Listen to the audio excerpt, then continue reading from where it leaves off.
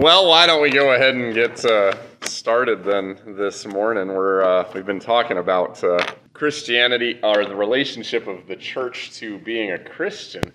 Last time we just covered some broad stuff, like what does it even mean to say I can be a Christian without the church? We saw that just from the perspective of how those words actually, what they mean in the Bible, that doesn't even make sense to say, because the church is the body of Christ. To be a Christian means to be connected to Christ, so you can't have one without the other. But then, of course, that led us into the question of, well, granted, there's the body of Christ, this big C church, which is the fellowship of all believers in all times, in all places, the invisible church that you can't see because it's a fellowship of faith. And everybody who's a Christian belongs to that, whether they live here today and are in this room, or whether they live in Lithuania, or, for that matter, whether they lived 1,000 years ago. They are all connected to the body of Christ. And in that abstract sense, probably even people who don't go to church could easily say, sure, 100% I'm behind that. I need the church because that's what it means to be a Christian, but that does not mean I have to be part of a local congregation. I don't necessarily need to be regularly involved with other specific Christians in order to be part of the body of Christ, was a possible objection, right? And we just started looking at what the local congregation is and how it relates to the body of Christ. I can't remember exactly where we left off last week, but I do believe we talked about how to be part of the big C church, body of Christ, invisible church. What you, of course, need, and truly all you need, is faith. Genuine saving faith in the Lord Jesus Christ as the Son of God and the Savior. And, of course, we could throw other things in there. Trinity, believe that God is Father, Son, and Holy Spirit. Believe that Jesus Christ has become a human being to save you from your sins. All of that stuff. But key point being, you need faith in Jesus as your Lord and your Savior to be part of the body of Christ, right? And if you have that, you are part of the body of Christ. But then we went to the immediate next question. How do you get faith in the first place? Where does it come from? And we saw that Scripture gives a fairly straightforward answer. Obviously, the Holy Spirit is the one who works faith, and he does it by using the tools of word and sacraments. Faith comes by hearing, in that verse we've quoted many times from Romans 10. And hearing comes by the word of God. You don't magically wake up one morning and suddenly the Holy Spirit zaps you, who's been a Buddhist your entire life, never heard the name of Jesus Christ, into suddenly believing that Jesus Christ was sent by God to die for your sins. God could do it, I suppose. Maybe in some far corners on a rare occasion he does it. But first, we have no reason to expect that he's going to do that because he never promised he would. Second of all, he has promised that this is the ordinary way he creates faith in people, by preaching of the word and things like baptism, Lord's Supper, strength and nourish, and also give faith. Those promises of Christ that he will forgive your sins, that's how faith gets established. Doesn't happen ordinarily any other way. And of course, that led us to the question, well, how do you get put in touch with the Word and the sacraments? Could you take a guess at this? One obvious answer is your local congregation. Church. What we usually mean with small c, church. The actual group of Christians who are sharing the Word and the sacraments, right? The Word usually doesn't get transmitted over some wave right into your brain. Somebody somewhere actually has to tell it to you most of the time. And again, like we said last week, we were bracketing out the possibility of people who have their Bible out in their home all by themselves and regularly read it. We'll circle around to that today. But just to finish up this point we were making last week, ordinarily what happens is you encounter other Christians who share the Word with you and the sacraments with you. And lo and behold, the Holy Spirit works through that to bring you to faith. And just as a point of evidence here, when did any of you become a Christian? If you're a good solid Lutheran and you were baptized as an infant, you'll probably say, the day I was baptized. I can say that too. Well, there you go. I was baptized into the Catholic faith, but... Right. And whether you're baptized in the Catholic Church or the Lutheran Church or whatever, baptism is still baptism. We're not doing this subject on baptism, but just as a point of reference to what we believe and what the vast majority of Christians believe. Catholics, Eastern Orthodox, Lutherans, many Anglicans. When you're baptized, God is actually making you the promise to save you and make you his child, and thereby giving his grace to you, and therefore giving your faith something to cling to, giving you the promise that creates faith. So that when you're baptized as a baby, the Holy Spirit is still there working on you through that word joined to the water to bring you to faith. Point being, in all of this, somebody preached to you. Or somebody baptized you.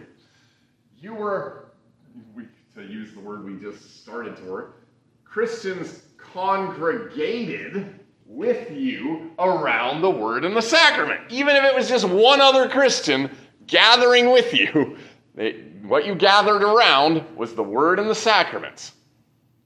And in that very literal sense, you were at that moment part of a congregation where the word was being proclaimed, the sacraments administered, and the Holy Spirit was active to bring you to faith. Already you can see the connection of what does the local congregation have to do with the Big C Church. The local congregation is where ordinarily word and sacraments are actually being preached and shared. And therefore, that is where the Holy Spirit is typically active to bring people to faith. Any questions about that?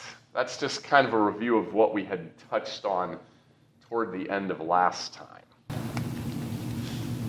This doesn't have anything to do with what we talked about last time, but in today's age, now we have churches like we do, we put it on the internet.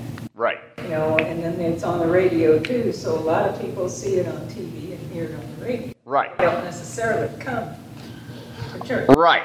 This, of course, gets into the question, when you raise the issue of what about all this modern technology, where we have now, back in the early 1900s, in fact, our church body was one of the great pioneers of this. Lutheran Hour, the Lutheran Hour on the radio. It was one of the first, and certainly the most successful at the time, Christian broadcasting that was meant to broadcast the word being preached. These days with COVID, just about every congregation broadcasts, in some sense, services over the internet.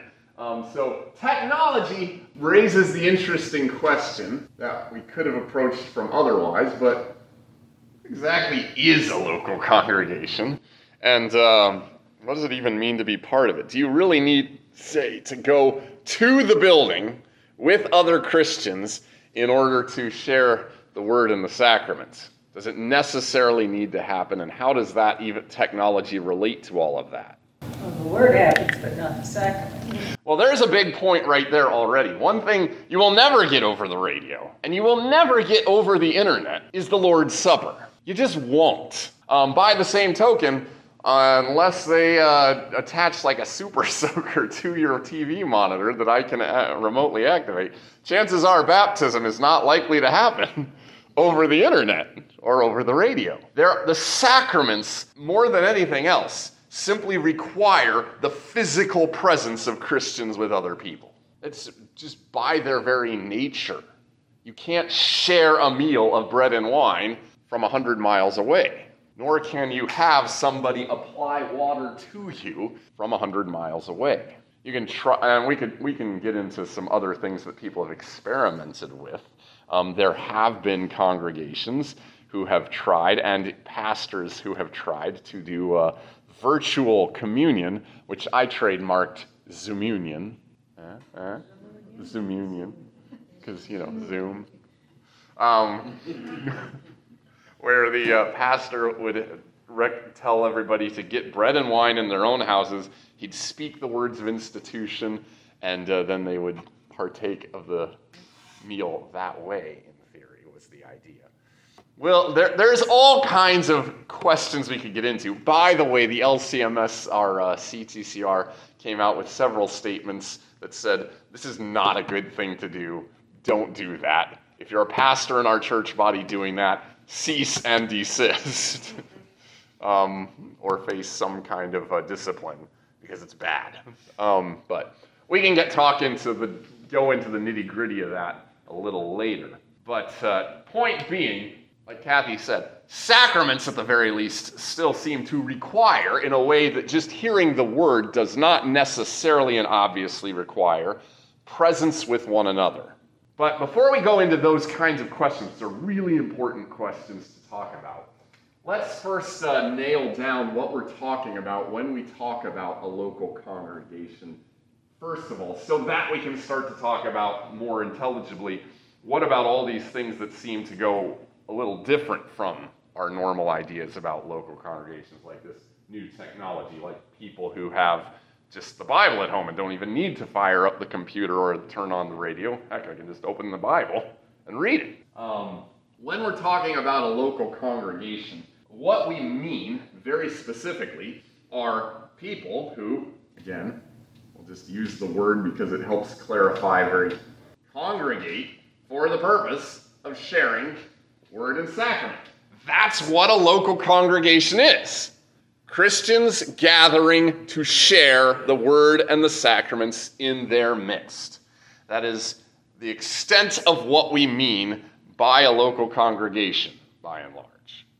Where people are gathering to share the word and the sacraments, there is a local congregation. Obviously, there's tons of these around. You could open the phone book, and there are all kinds of congregations who, at the very least, ostensibly are gathering to share the word. Not all of them are Lutheran, obviously, and not all of them necessarily even care about sharing the sacraments. We could talk about that as a whole other topic. But point being, for a congregation to be really a church in any sense of the word, big C or small c, there has to be sharing the word and the sacraments. That's the whole point of congregating. Share the word and the sacraments. Because, again, the word and the sacraments are the central thing in the life of the congregation because they're the source of the Christian life of any individual in the congregation. What creates your faith? Well, we just said that. Holy Spirit working through the word and the sacrament. What nourishes, what strengthens your faith when it grows weak or as you mature in it? Ongoing engagement with the word and the sacraments, where the word of the Lord speaks to you to help you better understand your life, to help better steel you against all kinds of difficulties in life, to help sustain your hope in the face of a lot of troubles, all kinds of ways that the word penetrates into our hearts and into our lives and reorients us to focus more fully and more firmly and more confidently on Christ, our Savior. That's what the word does. That's what the sacraments do. And so by virtue of the word and the sacraments, we call these gatherings churches. Why do we do that? Well, again, word church means, strictly speaking, body of Christ, people of God, people who have faith. Now, of course, not everybody who goes to the local congregation, not everybody who goes to this small c church is actually a member of the body of Christ. There are all kinds of reasons people could come to this building to worship on Sunday. Some of them might be doing it because, well, mom's making me do it, and whatever, I'll make her happy. Or all kinds of reasons. I know people who go because they're not necessarily here, but I've heard of people who go because that's where some business owners go, and they want to make good connections. It's a great place to make connections. There may be people who sincerely believe that they're doing it for all the right reasons and yet are sincerely wrong. All of which is to say, just because you come into church on a Sunday, sit in a pew, go through the motions, doesn't mean you're a Christian, because it doesn't mean you actually have faith. So we don't know that everybody here, even if they're here every Sunday, actually is a Christian. What we do know with absolute certainty, because it's based on nothing less than the promises and commands of Christ, is that where the word and sacraments are being proclaimed according to Christ's institution, there the Holy Spirit is working, and the Holy Spirit will work faith in at least some of the people who are gathering. So because we know the Holy Spirit is active there to create faith, we know that the body of Christ is present in the midst of that local congregation. Does that make sense? That's why one of the phrases we use for the word and the sacraments are marks of the church. They are marks, signs, indicators that the church is most certainly there among the people, that some of the people are part of the church. We don't know that precisely by what the people themselves say about themselves, because people can lie. People can just be self-deceived. What we do know is that God will never lie. And when he says, "Here I am in the midst of you," there he is in the midst of you, doing his thing, calling people to faith, forgiving sins. Makes sense so far. All right, so that's what a local congregation is, and that's its basic relation to the church. It's the church, if you want to say, incarnated in the world. It's where the church, the body of Christ, has flesh and blood here in the world. Because that's where you can find the church. That's where you will actually know you're finding the people of God, the body of Christ. Because that is where you know you will find the Holy Spirit working to join people to Christ. Any questions about any of that before we start to dive into some other questions related to some of the things you've been raising? One thing about, he was talking about the Lutheran hour. Mm-hmm. I don't think it was ever intended to take the place of going to church. It was to bring the people to church. Right. In fact, the official slogan of the Lutheran Hour Ministries, LHM, which is still alive and well, is to bring Christ to the nations and the nations to the church. That is to say, their entire goal is not, we're going to replace the church by getting people to hear the word and bring them to faith, but to bring the word of Christ to people so that as they come to faith, they will also become part of the full living faith that necessarily leads to wanting to be an active part of the body of Christ, engaged with other Christians, gathering with other Christians in a local congregation to receive the word and the sacraments. As we talked about before, after all, there are kind of a few commands and promises associated with specific things like the sacraments. It is one thing already we can just say off the bat from this. It's one thing to say, I have the Word of God via my Bible on the shelf, via the Lutheran Hour broadcast on the radio,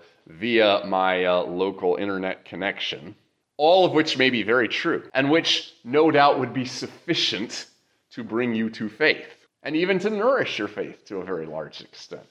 It's not a bad thing to be able to listen to these things. And it's certainly true that the Holy Spirit can indeed work faith through you hearing the word in those ways. But what does a Christian always want to do when they're a Christian? Who do they start to want to obey? They want to actually start obeying Christ. Because faith implies I trust Christ and what he tells me. And I trust that what he says to me is a good thing that is good for me to do. And so when this Christ who I believe in through these radio broadcasts, through my Bible on the shelf, through these internet connections, tells me things very clearly and plainly, take, eat, take, drink, for instance, as we already talked about a few weeks ago, I'm kind of going to assume that those commands are worth listening to and start to obey them. In fact, by refusing to obey them, by ignoring them to the extent that I'm aware of them, what I'm doing is I'm consciously ignoring the Christ I say I believe in. By the same token, moving away from commands to promises. When I believe in Christ as my Lord and Savior who sustains me, and then I hear promises like, you can even meet my flesh and my blood in this sacrament. You will get the renewal of my covenant. You will be bound up with me and with the whole body of Christ in profound ways by taking and eating and drinking. My faith in Christ will lead me to desire and hunger for those promises, rather than to say, thanks, Christ, that's a nice promise and all, but I already got the bare minimum of what you promise, and that's enough for me. Thank you. My hunger is slaked. and therefore I do not desire anything else you are offering me. It's at the very least, that is what we would say is a sign of spiritual unhealth, both of those things. Doesn't mean cannot happen. Does not mean that person is dead spiritually, does not have faith. It means they are at the very least in a very unhealthy place. It is at very least dangerous to their continued connection to Christ through faith. Make sense? Again, sacraments are a great thing to go to point this out. But it's not the only thing to talk about. But before we go into, I know I kind of sent off your question to a long degree. But before we go any further into that, so I don't make this a complete confused thing of let's just randomly talk about a whole bunch of stuff. This definition of the local congregation does lead us to ask, before we dive into these questions of technology and things, so what does it look like? When we think local congregation, when we think church in that sense, go to church, you probably assume that it will almost always look more or less like what we do here on a Sunday morning, right? People go to a building dedicated to the purpose. You sit in pews, you've got your organ music, you're aware there are other forms of music out there, of course, but we're happy with our form of music. We have the pastor up front with an altar, with candles, with a pulpit, with a lectern, and we spend, hopefully if the pastor is aware of time, exactly no more than 1 hour listening to the Word of God and receiving the sacraments, right? Obviously the 1 hour is a little facetious. It's okay if it goes a little longer or a little short. But that's what we think of, I'm assuming, when we think go to church, right? Maybe. Yeah. Maybe. Why maybe? The fire or tornado came through here and took this all out of here. We're still a congregation. Well, exactly. How important is the building to what we do? Okay, let me actually rephrase it. How necessary is this building to being the congregation? It has absolutely no necessity whatsoever. Could get wiped out tomorrow in a tornado, or another freak lightning strike actually burns the place down. And guess what? We're still this congregation. I would still be somewhere around on Sunday morning to offer you guys communion and to preach sermons and so forth. The building is useful for a purpose. After all, I mean, if we didn't have the building, we'd have to meet somewhere, right? This is when you're gathering together to share the word and the sacraments, it does imply you do need a place to do this, right? Doesn't mean it has to be a dedicated place, but we can't very well meet nowhere. Could be out in the open field. Could be at the pastor's house. It'd be a little crowded if we had a good crowd on Sunday, but it could be done. Could be in a barn down the road. There are so many options. One of the reasons we have buildings, by the way, is not because they're necessary or they make it more holy, but because, first and foremost, you need a place to gather. And in a situation like ours, where we're spread all around the county, it's kind of convenient to have one centralized location where we can all gather at a set time, set place, not having to worry about the elements of the weather coming down and raining us out and making it very hard to pay attention to preach and so on and so forth. It's just a useful thing to help us perform the primary functions of what makes us a congregation, which is gathering to share the word and the sacraments. You don't need this building. In fact, you don't even need to have just one group here of all the same people. We could make 3, 4, 5, 6, 7, 8, 9, 10, 20 congregations out of the same number of people we have here every Sunday. In point of fact, there used to be more congregations in the area at LCMS. Why are there fewer now? It's not just because people stopped going to church. It's because people could start going further to church. When you have a horse and a cart, it takes a while to move 5 miles down the road. When you have your nice Subaru, it takes you just a few minutes to go the same distance. So precisely because of changing technology, the way our congregations looked changed quite a lot, as bigger groups could travel together from further distances in the same or less amount of time. Prior to that, Well, maybe you only had a congregation of 15 to 20 as a regular feature because when you live 5 miles apart, that's half your Sunday just getting to and from church. And so you have smaller, more numerous congregations. By the same token, let's say we don't live in America here where it's perfectly easy for us to travel down relatively good-shaped roads in our relatively decent vehicles. Let's say we lived out in a very Muslim part of Africa where Christianity was heavily persecuted. Road infrastructure is awful. What will the church look like? Will it necessarily be a group of, say, maybe 50 people from the whole area gathering together in one centralized location, whether a building, a field, or someone's house? Not necessarily. Might be a bad idea to try to get that many people together. Might just be a couple of families gathered around in one house. What do you think the church looked like back in Paul's day? Let's ask that. How do you think their worship life looked like on a given Sunday morning? And it is worth saying they did from very early on start worshiping together on Sunday mornings. But let's say good old Ephesus or Corinth. Pick one of these congregations that Paul was writing to. What do you imagine the local congregation looked like? First of all, let's ask this. Where do you think they met? Mostly in homes. House churches is what we like to call them these days. People gathered in the homes of fellow Christians. How big were these congregations, do you think?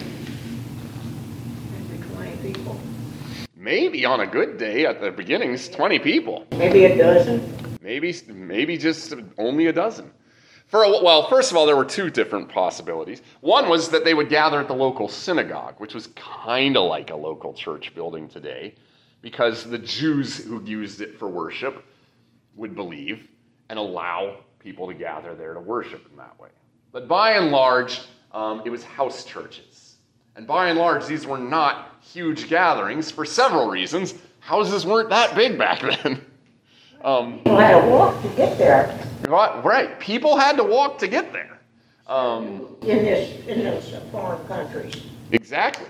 And by the way, churches were almost always in the cities, not in the countries back in those days. Just because, on the one hand, it was very hard to evangelize out in the rural areas. Second of all, rural areas are, as you may know, much more conservative and want to stick to their ways than people in the urban areas. And that's always been true in world history. It took a very long time for people in the country to stop being pagan. Centuries after, in fact, Christianity became the official religion of the Roman Empire, there were still plenty of pagans living out in the countryside. Just because it's slower to change out there, harder to reach people, that kind of thing. But they were in cities, they were in houses, people had farther to walk.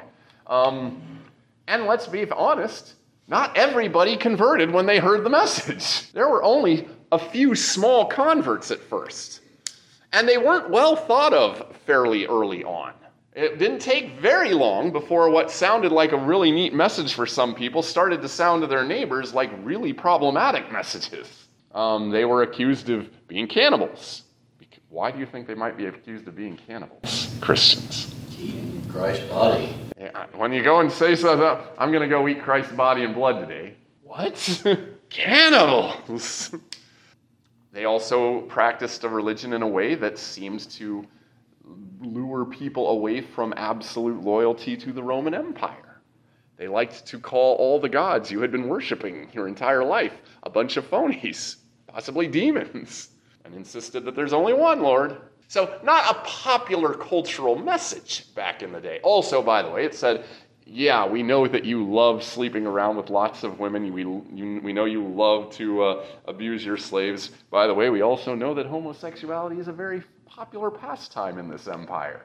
All of that has to stop if you're going to be like us. Most of the ways you live your life are flat out wrong. Good way to win converts, right? So they were very small groups.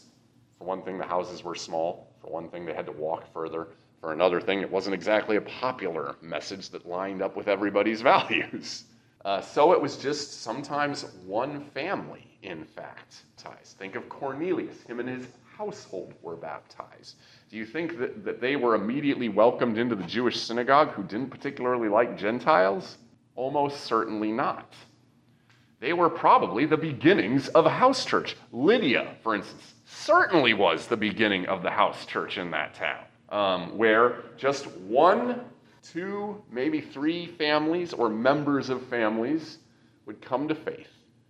And immediately, in those early days, led by the apostles themselves as their interim pastors before an elder was appointed, they would gather regularly on the Lord's Day, as it says, to devote themselves to the apostles' teaching, to the breaking of the bread, and to prayer.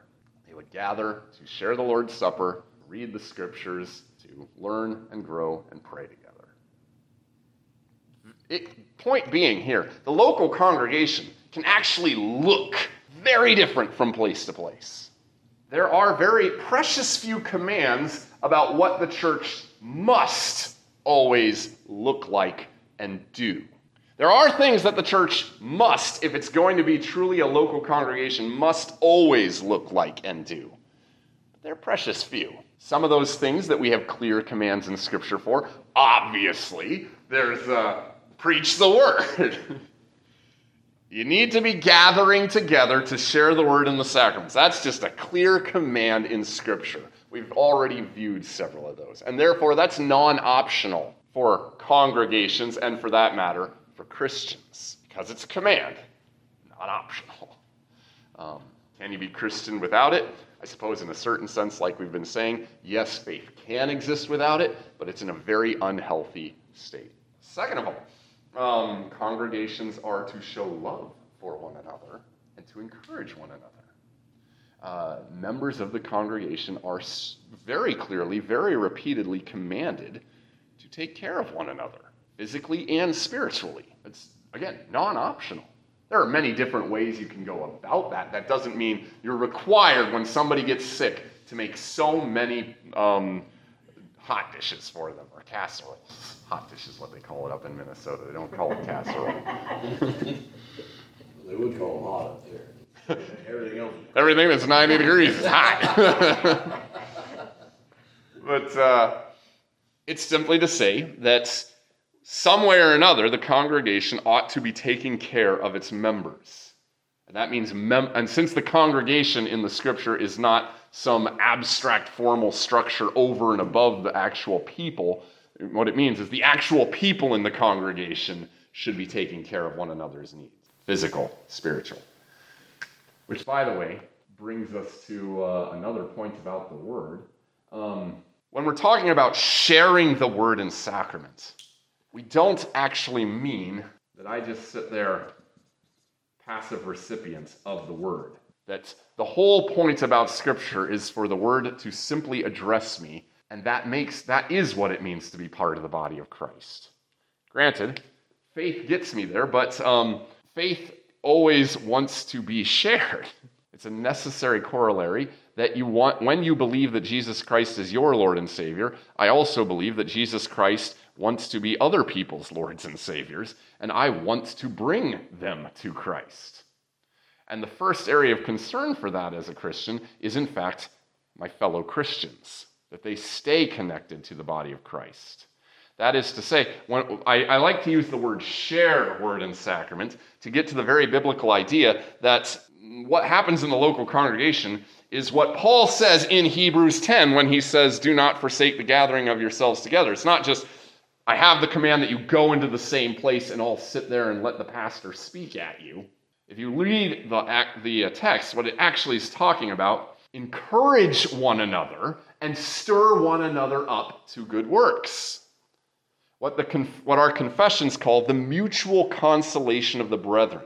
The idea of sharing means not just receiving, but giving. We gather together to uphold one another in the faith, to pray with and for each other, to both hear and confess to one another the Word of God, the Lordship of Christ. That's part of the reason we have a creed stated every service, to give you guys an opportunity not to just tell me, the pastor, as if that's going to do you any good about what you believe, but to give a statement to everybody else there.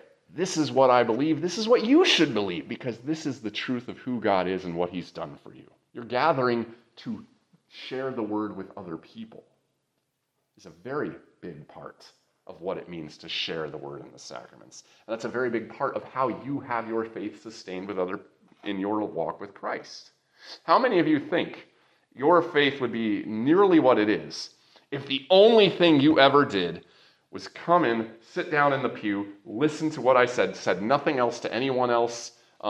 We weren't allowed to pray together. We just silently pray in our heads, and then you'd go home.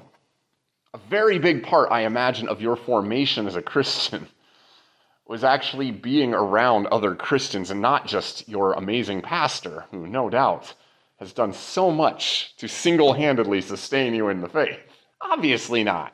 It is being with your parents, who constantly encouraged you, one can hope, being with the congregation who prays for you, who you talk to about your problems, and will even say just the off-the-cuff kind of thing. It's in the Lord's hands to drag you out of this thinking in your head, oh, it's all falling apart, it's horrible, everything is bad, and then they just randomly cut in with, well, it's in the Lord's hands, and that's all they say. Suddenly, my friend, it might just break in through all of that nonsense that I've been telling myself, and now I remember, that's true. I'm very worried about this, and no doubt I'll probably continue to be worried about this, but it is true. I had kind of forgotten there is God in charge of all of this. All these little things that we don't even necessarily think of or remember the next day that happen in our conversation with each other, our prayers for each other, just being in the presence of one another, speaking with and hearing them. That does tremendous things for our faith as God speaks his word to you through those things. Well, if you're hearing the word, you're going to become inspired. And if you're inspired, you're going to do some kind of works. Right. Whether it's spreading through evangelism, or whether it's just helping someone with a meal, or helping someone repair something, that works is going to come in any form. So if you don't have the works, or you have the inspiration, if you don't have the inspiration, obviously you probably have little or no faith.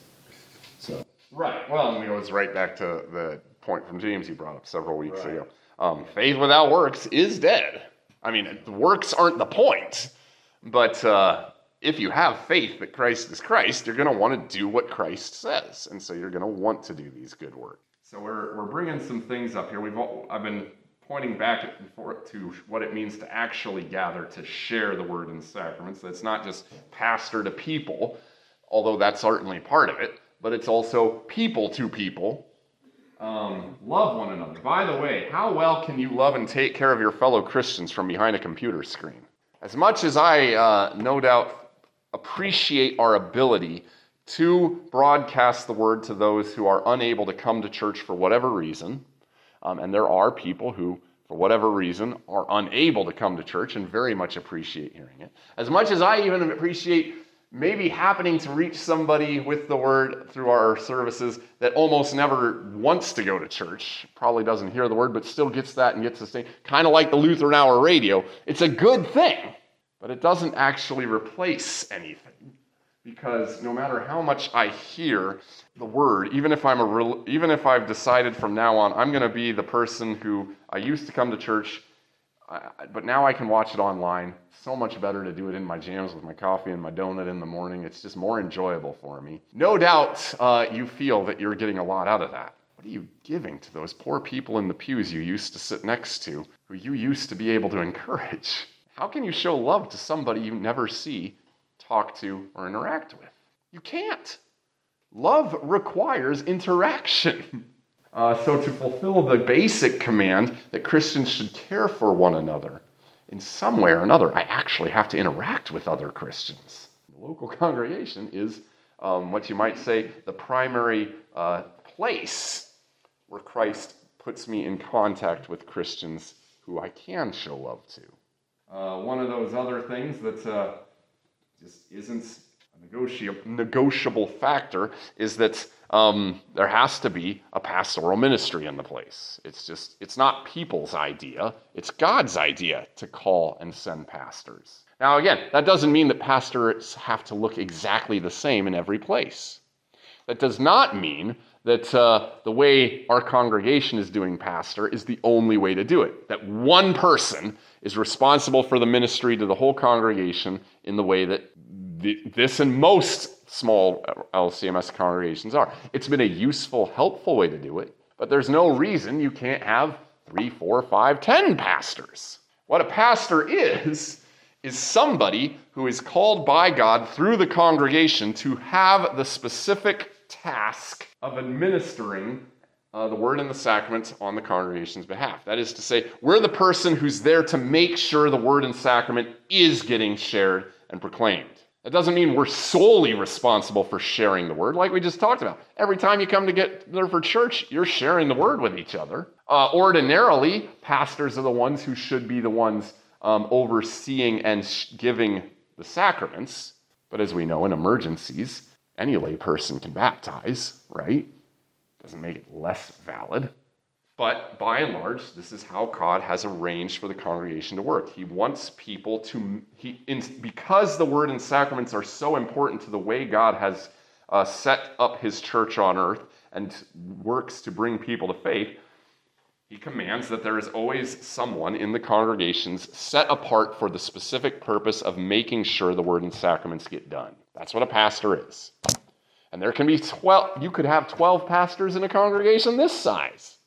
If, I suppose, the congregation really wanted it. It'd be a little confusing on who would do what, considering the size of the congregation. But my point is, pastor is not one man per congregation. It is, of course, scripturally speaking, always a man and always men. We could talk about 1 Timothy and several other places. But point being, it's one of those precious few non-optional commands Christ gives for a local congregation to have. Let's go back to those house churches back in the day. Who was the pastor for Lydia's little house church? Well, for the time being, it was Paul, who was also the apostle. What did Paul and the other apostles do when they had to move on? They appointed elders or commanded churches to appoint elders. Elder back in those days being another word for pastor. Somebody to oversee and administer the word of the sacraments, shepherd the flock, and so on and so forth. It's just the way it always had been. And in some house churches, in some very small local congregations, it could be the dad of the family. If there are no other options around, let's say extremely Muslim and persecutorial place out in Western Africa, maybe you don't even know where other Christians are. Because it's so dangerous to be a Christian. Who has a clue who a Christian is except the people in my family? And I have no idea how I would go out and find them. So what do? Well, then you have a little church there in your family, and the father becomes, by dint of necessity, the pastor of that congregation. That's how the church has worked in a lot of places. And there's nothing implicitly wrong with it. Again, there are precious few things. Now, obviously, the ideal is, if you know there are other Christians around, you don't want to. That doesn't mean, okay, everybody, you could all be your own little house church family. Go to your house, call your head of household as your pastor, and then there's your congregation. Because one thing that Christian love drives us to do, and the desire to encourage more people with the faith, is actually to find bigger groups of Christians to do this with. Not to set up lots of little isolated congregations that will have nothing to do with each other, but for the sake of building each other up in love, for the sake of showing more love, for the sake of having more opportunities to receive and to offer the word and sacraments to one another, and for the sake of also having better equipped pastors. We try to gather in larger congregations where possible. Make sense?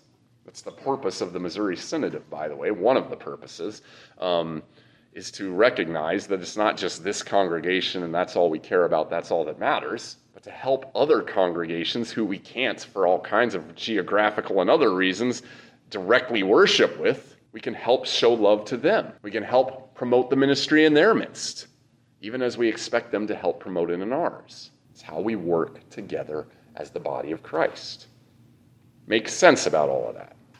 Any questions or thoughts with any of that? All right, so the point was to say the local congregation, which we have already said is related to the body of Christ in a very necessary way, since by local congregation we mean Christians who are gathered to share the word and the sacraments, whether a large group or a very, very small group. Local congregation is how the body of Christ becomes present in this world, because that's where Christians are made, sustained, and grow. So then let's dive into some of these other sidebar issues we've been only sort of leaving out, because we've been touching on a lot of how we approach those already. What about the Christians who therefore say, I can be a Christian, I can be part of the body of Christ without the local congregation, because I can have faith due to my Bible being in my home, my radio having my Christian broadcasting network, my TV having whatever televangelist you want to name. Let's even assume that it's not a heretical one, like Joel Osteen. By the way, Joel Osteen is bad. Don't make him a habit to listen to. But let's also say, or even go as far as saying, but I watched the local worship every single Sunday. Why isn't that okay enough? Can't I be a Christian without those things? What would you say? We've already given a lot of possible ways of addressing it, but what would you say? And that person needs to be really hungry and thirsty for the sacrament, for the communion. Okay, on the one hand, communion is a huge one here. Why are you, so Grant, we don't even have to argue about whether you're a Christian or not, or whether you can do it or not. You can just ask, well, what about the Lord's Supper? Don't you miss that? Because as soon as a person starts to talk about how they don't need the Lord's Supper, they're putting themselves against the commands and the promises of Christ. Bad to do. What else, aside from the Lord's Supper, could we say? Because already we can also draw the implications, therefore. Technology, scripture, radio, all of this, none of it is able to give you the sacraments. And therefore, at the very least, that kind of life as a Christian, it might be possible to be a Christian, but it is deprived of one of the fundamental things Christ offers for Christians. So therefore, it's deficient, it's unhealthy. In the same way that a human body deprived of all kinds of various nutrients that normally are good to the working of the body, I suppose you can live on cheeseburgers alone, but is that good for your body and its longevity? Probably not. Same body. You could live by hearing the word alone. Your spiritual life is meant to be sustained by other nutrients, so to speak. What else might you say? Putting the sacraments aside, because that's always a really good one to go to in this kind of thing. But what else would you say? You could ask them who they've been sharing all that with. Okay. Who have you been sharing the word with? Do you even care about all the other Christians in the world or in your community? Do you even know them? And do you ever get together with them to pray with them? Why don't you think you need prayers from other Christians? Why don't you think you need to pray with other Christians? All kinds of questions you can ask. And just the fact that you can ask those very fair questions, all of which tend to help a person realize, maybe there's more to being Christian than just my personal faith internally in its relation to Jesus. Maybe I should care a little bit about the other people Jesus cares about. How do you do that? By yourself, with your Bible. And you can say, well, I'm a good person, I take care of other people in the community. Great. Do you help share the word with those people? Kind of important, because honestly, what good does it do if you get a person to live 100 years and they still aren't Christian? B, what do you do? What about the fact that Christ does, in fact, have us commanded to care especially for the brothers of the faith? Okay, so already we can talk about the love aspect and the sharing aspect. Since those are implicit parts of what Christ calls Christians to do and to be, why do you think you're a perfectly healthy Christian when you're deprived not just of sacraments, but of these two huge parts of Christian life? Goes kind of back to the same thing about the necessity of baptism that we've talked about. Granted, you can be saved and not be baptized. There are circumstances where people are prevented from getting to baptism. We talked about battlefield conversion, where there's just no time, no opportunity. Guy gets blown to bits before he's baptized, but did convert to Christ. Is he in heaven? Yes. Faith alone saves. But, by the same token, who with faith would want to ignore and absent themselves from something that Christ offers, commands you to do, and not only commands you to do, but offers so many great promises and blessings and assurances with, which is what baptism does. Faith drives toward baptism in those times when baptism itself is not the source of faith. Baptism can be and is often the source of faith, just as the local congregation is very often, in the vast majority of cases, the source of your faith. In the literal sense that you did not believe until the local congregation brought the word to you and you became a believer. It was literally the point of origin. Because the Holy Spirit worked through the word and the sacrament that congregation served. But even if, setting aside the question of its origin, faith should drive you to want to associate with the congregation, with a congregation in that way. And honestly, I don't know really what else to say about any of this, because that covers pretty much all the new technologies when we're talking about it. Great though they are, God be praised, we have the ability to do these things. Because there are people, like we talked about, when we'll circle back to that now, about with all these reasons for not being part of the church. There are people who have legitimate reasons that they truly cannot come to the local congregation at our worship services at our scheduled times. People who are, for instance, shut in. They're in the nursing home. Bessie Booty is not going to make it here any Sunday in the near future. It's just not going to happen. For one thing, she's physically prevented from doing so. If she tried, they would stop her. It's not even practical for her to get down here. So she's unable to do it. For people like her, it's a great blessing that we have things like the Lutheran Hour, the radio broadcast, where she can continue to hear. By the way, though, that doesn't mean she isn't part of the local congregation, that she's only restricted to hearing the word, does it? What is true about virtually all of our shut-ins? Do they receive the Lord's Supper? They get the Lord's Supper. How does that happen? You take it. Exactly. I don't fire up the phone and say, okay, you got your bread and your wine nearby? No. The church goes to them and shares the word and sacraments, congregates with them around the word and the sacrament, even if it's just the pastor or one of you guys going to visit, sharing a brief prayer or a word of encouragement. The church comes to them. So even though it's a blessing for people who there are people who legitimately cannot come to worship with us in this place, but that does not mean that they are excluded from participation in the local congregation. The technologies are beneficial that help supplement that local congregation, but it's only a supplement. We make every effort to ensure they are still part of this worshiping community. The same thing should go for those whose work schedules prevent them from coming. Again, granted, we can talk with people about whether their priorities are in the right place. If, for instance, they have a job where they could easily request off, or it's not an insurmountable impossibility that I could request off Sunday mornings, there are a lot of places, probably more than we assume, that would be willing to work with us. We just don't ask, or we don't push the issue very hard. But that being said, there are certainly situations where your employer will not allow you the time off on Sunday morning.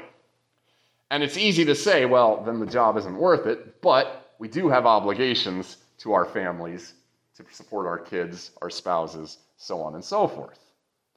And it's not nothing to say, well, I'm just going to stop being able to support them for a few months while I try to figure out if I can get another job that will let me go to church. For those cases, the church the local congregation should be willing to make every effort to make them be able to do both commands of Christ without interruption. Support your family and worship with the community. Offer different worship times. Treat them as a shut-in for an interim period. Obviously, that's not a good long-term solution if they're not actually shut-ins. But temporarily, treat them that way until we can work out an arrangement where it's possible for them to come to church. Because in theory, their objection is not, I don't see the point of church. It's that I can't do it and do everything that I absolutely need to do for my family. Now again, granted, eternal life trumps physical life. But why not, as the congregation who's called to share and love, show sharing and loving by bending to help them do both? But then you get all that other class, we'll call it the other class, who have all kinds of other reasons for not coming, that don't have anything to do with, I want to come, but reason A, B, or C makes it very, very, very hard for me to come. All those other classes we talked about, like people who say, well, I get more out of, let's go with that one first. I get more out of spiritually out in nature. Okay, no doubt you may very well feel closer to God out in your fishing boat, out in your hunting stand, out on your hike, than you do while you're sitting in a pew listening to a sermon, or maybe trying to listen to a sermon and not necessarily having the greatest success. There's a very big difference between those two places, though. In one of them, God actually promises to be present for you to forgive your sins. In the other, you have no such promise. Whatever you feel like, there is an objective difference between the two. In one, it's just you and your feelings about God. In the other, in the local congregation, it is you and the concrete promises of God. And that's a very big thing that people need to realize. God does not depend on our feelings. However close you feel to God doesn't matter, frankly. There are people who have felt... You think that Muhammad didn't feel very close to God when he was convinced that some angel was speaking to him about the Quran? You think that Buddhists don't feel closer to God as they feel that they're becoming closer to the oneness of the universe? Absolutely they do. Probably more than a lot of Christians feel closer to God. Does that mean they're closer to God? That just shows the devil's really doing a good job. Exactly. The devil is very good at messing with our feelings. And let's face it, the very idea that we're sinners means that we draw satisfaction from all the wrong things. That's what it means to be a sinner. I desire and am satisfied by things other than God and His will. So it makes sense that I feel more spiritually fulfilled out in the field where I'm doing something I love than when I'm here in church, hearing again that this person's a sinner, that person's a sinner, that Jesus died for you. Obviously, one is going to appeal to me more. But in one case, God Himself has said, this is where I am. This is what I'm doing. You can trust your feelings or you can trust me. And people just need to be confronted with the fact that they're trusting their feelings rather than the concrete commands and promises of God. So that they recognize, okay, this is what I'm doing. This is where I'm at. Now what am I going to do with it? And again, we could just go down the list of people who say, I have enough faith, therefore I'm saved. What do I need this? What further benefit is it going to give me? Everything we've been saying about how the local congregation relates to church, about how the word and sacraments is what actually nourishes and strengthens our faith, about how faith draws you to want to share God's word, love other Christians. All of it is just part and parcel to healthy faith. Every objection you can think of to going to church, you now have the tools to talk about them and to show very pointedly, this is a mistake on your part. And not necessarily get all confrontational about it, but just you could either hold out the commands if they need to and apply the law in the sense of this is what God says, this is where your life is divergent from it. That's a problem. What are we going to do about it? Or to go the less confrontational route, depending on where the person is. And it's not always appropriate to go the less confrontational route, by the way. Sometimes the confrontational route is the only appropriate route. But for the many times when it's not, look at what Christ has promised to give you here. Do you have that promise over there? Do you have that? Why you have faith, and I'm glad you're a brother in faith or sister in faith. But since you are, don't you hear what Christ has promised here? I can even show you where in the scriptures He's promised this. why don't you come and share it again? But do you get what I'm saying here? Already, from what we've talked about, we've all functionally addressed all of those possible objections we've talked about that first time we started this. Let me ask you a question. Sure. Okay, so what do you say to someone who says, well, I believe in God, I don't regularly go to church or whatever, but I believe in Him, I pray, what have you. But, so you're telling me that, this is, saying that. Right. So you're telling me that if I don't partake in the sacraments like communion and whatever, that God won't forgive me? No, right. To keep them from turning the other way, you say, hey, you need this. Right. Well, it depends on the person and their temperament, but there's several things you could say. One of the things you could say is, I'm not saying that God won't forgive you, I'm just saying in the Lord's Supper, God most certainly will forgive you. Why are you so resistant to going and getting what He's offering you? Or you can turn around and say, I'm not saying what God will or won't do, but here's what God says He will and won't do. What He says He will do for you in the Lord's Supper is this. What He says about people who deny His commands is this. What are you going to say? What do you say about that? So there's several ways you could do it. The two I've raised is, on the one hand, hold out to them when they're saying, you're saying I'm not forgiven. Correct them by saying, that's not what I'm saying at all. What I'm saying is, Christ is offering you so much more here. So why stay away? What do you have that justifies not wanting these things? The other one is to say, look, this is truly between you and God. Here's what God clearly says. Now, what are you going to do with that? You will not be able to persuade everybody about these things. You will not. Just as none of us will ever persuade everybody in the community to come to church or believe in Jesus. The Word will not always create faith in everybody or repentance or bring people to fully understand what Christ is saying. And so on the one hand, sometimes we have to keep continuing to engage it, just being encouraged. For instance, if somebody's like that, maybe it's appropriate to just continually encourage. Say, well, I'm not saying you're not forgiven. Christ died for you. But look at what Christ is also here offering you. And then every so often, keep reminding them of this. You're really hurting yourself here by not coming and getting the gifts. But at the end of the day, you have to also realize sometimes it won't bring people to the result you're hoping for. Not everybody will be saved and come to a knowledge of the truth. By the same token, not everybody will come to church, even when it is clear from the Scriptures that it is commanded, promised, and therefore a profoundly good idea. It's also worth mentioning, again, we do want to hold out into our mind, it is not as though simply because they refrain from going to church, they are therefore no longer a Christian and never going to heaven. Like we've said, faith can exist in those situations. It's just an extremely dangerous and unhealthy, and so we don't want to encourage them in their unhealthy behaviors. Interestingly, and this is just kind of we'll finish up with this little point, due to our communion talks on Sunday, I did look up our Constitution about these kinds of things. Self-exclusion in our Constitution is a reason to terminate membership. The congregation to formally terminate membership of a person who, it doesn't specify how long of a period, but who for a long period of time does not come and partake of the Lord's Supper or attend worship. Because, for an obvious reason, what makes you a member of a local congregation, by the way? To be there.